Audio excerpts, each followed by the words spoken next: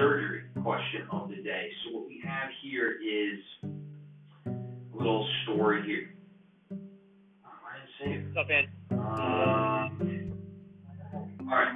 Patients who are on beta blockers, such as metoprolol, should take them on the day of surgery and should continue them perioperatively. Abrupt interruption of the regimen can lead to withdrawal symptoms shown on this question except, and the answer choices are myocardial ischemia, rebound hypertension, peripheral edema, and tachycardia.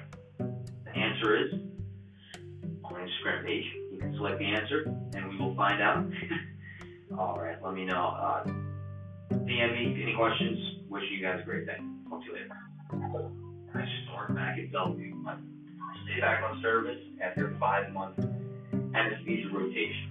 Super excited, a little bit nervous,